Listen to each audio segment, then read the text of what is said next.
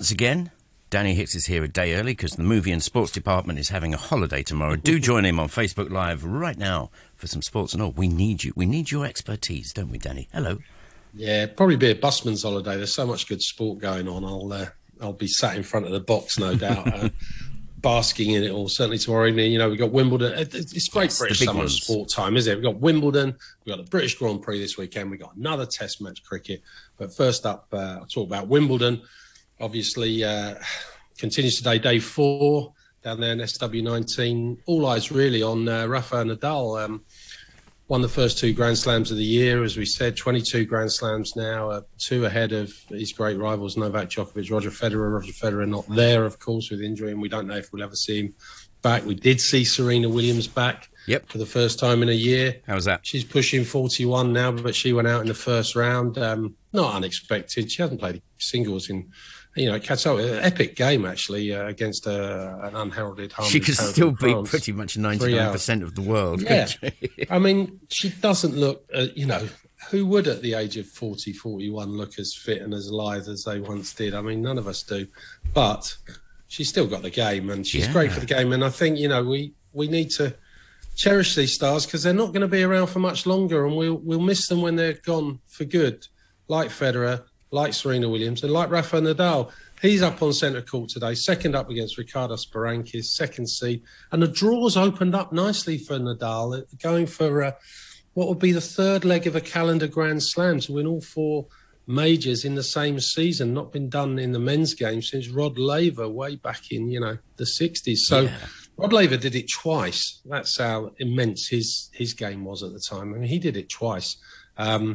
Won all 4 majors in the same year, and for all their great feats, the big 3, Djokovic, Federer, and Nadal, none of them have ever won all 4 majors. They've all come close. They've all won 2 or 3 majors in a season, but none of them won all 4. Could this be Nadal's year to do it? The draw's opened up nicely for him because Matteo Berrettini, the big hitting Italian who won the Queen's warm-up on grass, he had to pull out through COVID this week, unfortunately.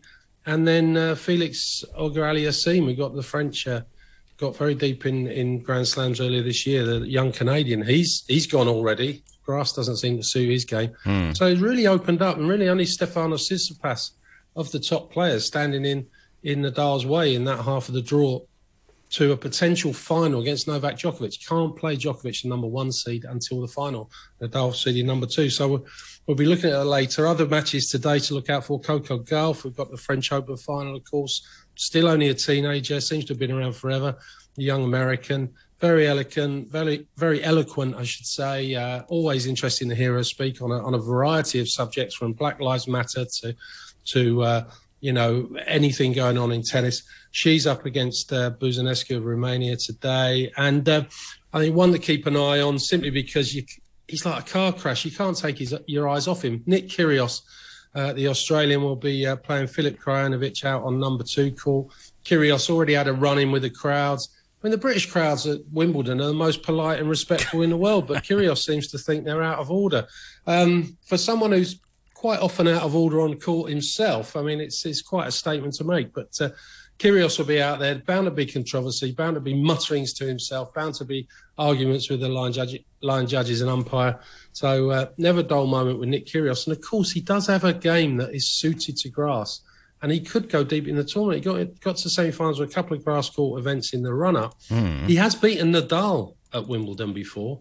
I mean, he is no mug on grass, Nick Kyrgios. And if he gets fired up in his games on, he's always interesting to watch. So I'll be keeping an eye on that. But last night, we said goodbye, not surprisingly, to Emma Raducanu, the US Open champion, a great British hope, who's again sort of failed to follow up on her US Open success last year, a surprise US Open success, going out in the second round.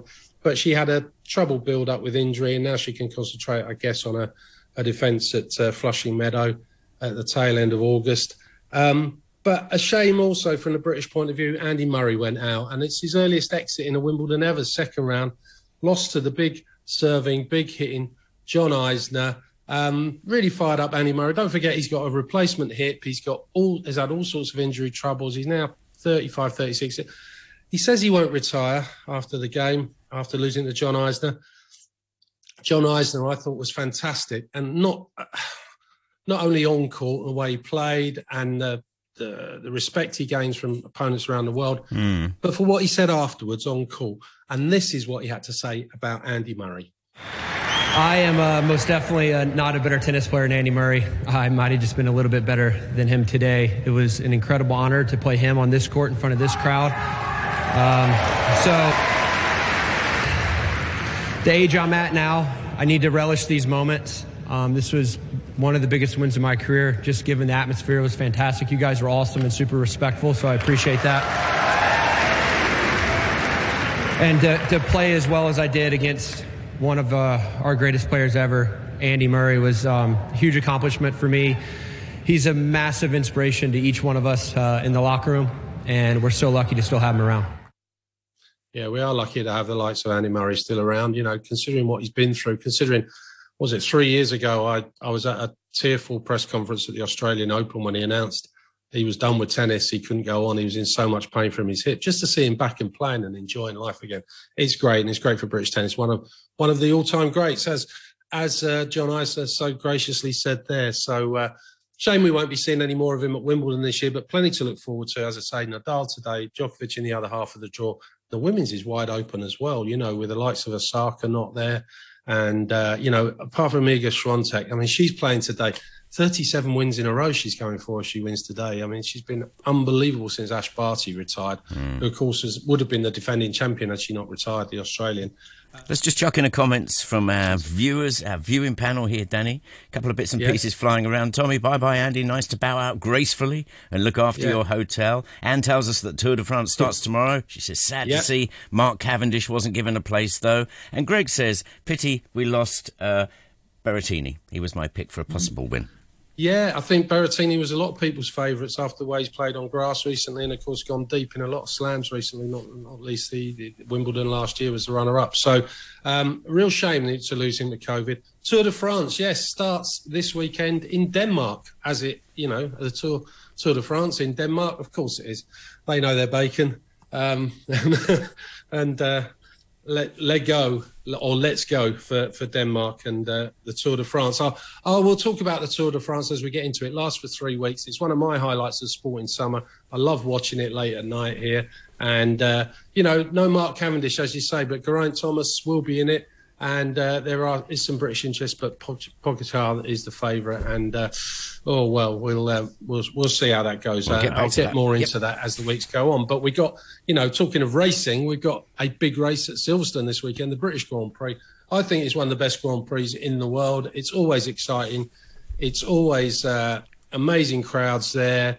I love the circuit at Silverstone. I love watching it. It's a real spectacle. It's good old-fashioned fast racing, thrills and spills. And Max Verstappen, leading the championship. Red Bull on a high. They've won the last 6 Grand Prix. Verstappen has won 5 of them.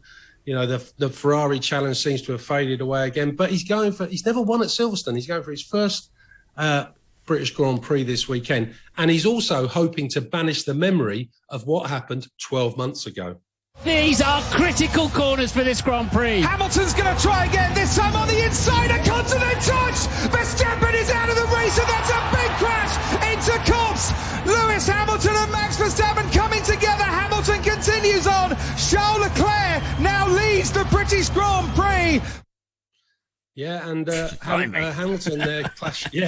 Yeah, that should have woke everyone up if they weren't already. The commentary from Sky, Martin Brundle and David Croft there. But Hamilton and Verstappen clashing on the very first lap.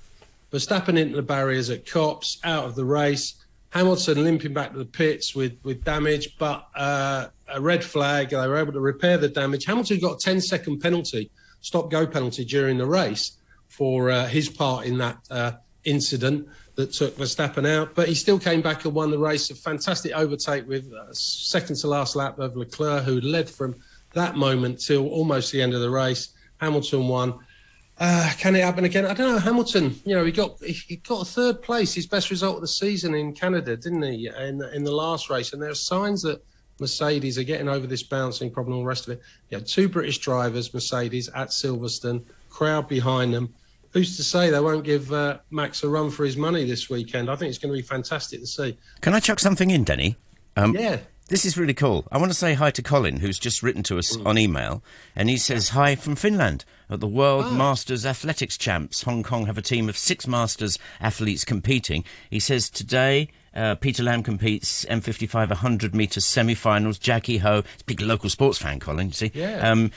Jackie Ho, M60 800 metres semi-finals. He says, later in the week, Mike Powell, USA, age 58, competes in the long jump. Mike is still the world record champion holder. Yeah. He's still the world record holder. Brilliant, Colin. Thank you so much for getting in touch and listening. Wonderful weather, he says. Mike Powell had that famous duel with Carl Lewis in the World Championships in 1992, where he set the world record. Yeah. I mean, quite astonishing, and he's still going at 58 in the Masters. Oh, that's unbelievable, and gives hope to the rest of us who might be in our 50s, doesn't it, that something might happen? So good luck to all the Hong Kong athletes in that. That's fantastic. Good news. But coming back to Silverstone, just saying, Lewis Hamilton is on a 10-race streak where he hasn't won. I mean, that's the longest of his career, would you believe, since he started out in, 2007. He's never gone 10 races without a win, so he's looking to break that. Yeah. But, it all depends on this car, doesn't it? But if Mercedes can get it right, George Russell was the only driver who's finished in the top 5 in every single race this season. If Mercedes can get it right, I mean, it would be a great wake-up call for Red Bull, I think, but also it would be a fantastic achievement for the, a 1-2 for Mercedes, the first one this season at Silverstone, doesn't bear thinking about. No.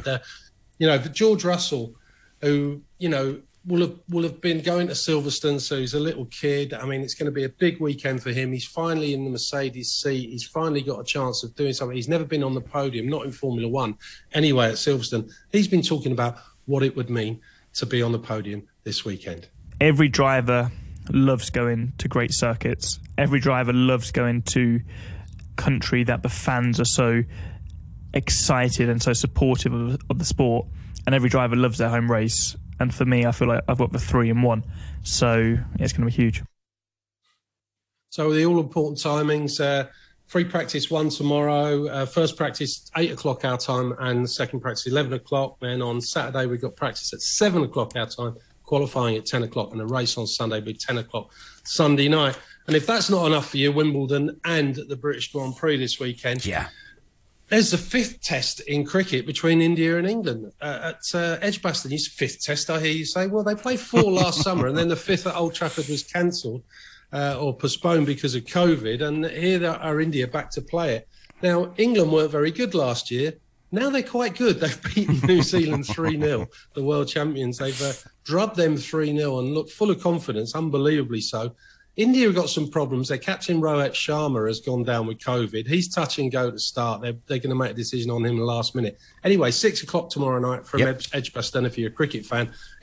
England have just been amazing to watch these last 2 or 3 weeks, and I've enjoyed every minute of the Test series against New Zealand. I'm hoping for more of the same against India. India, very, very good, of course, and England on the crest of a wave at the moment. So it's going to be a fantastic little one-off match, I think that. And then England have got South Africa to come later in the summer.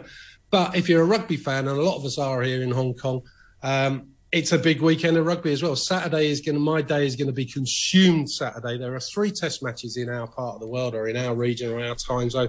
We've got Japan v France kicking off at about 1:55 p.m. in the afternoon, our time. Japan, the last World Cup host, against France, the next World Cup host next year. So that's going to be intriguing. France, Six Nation champions.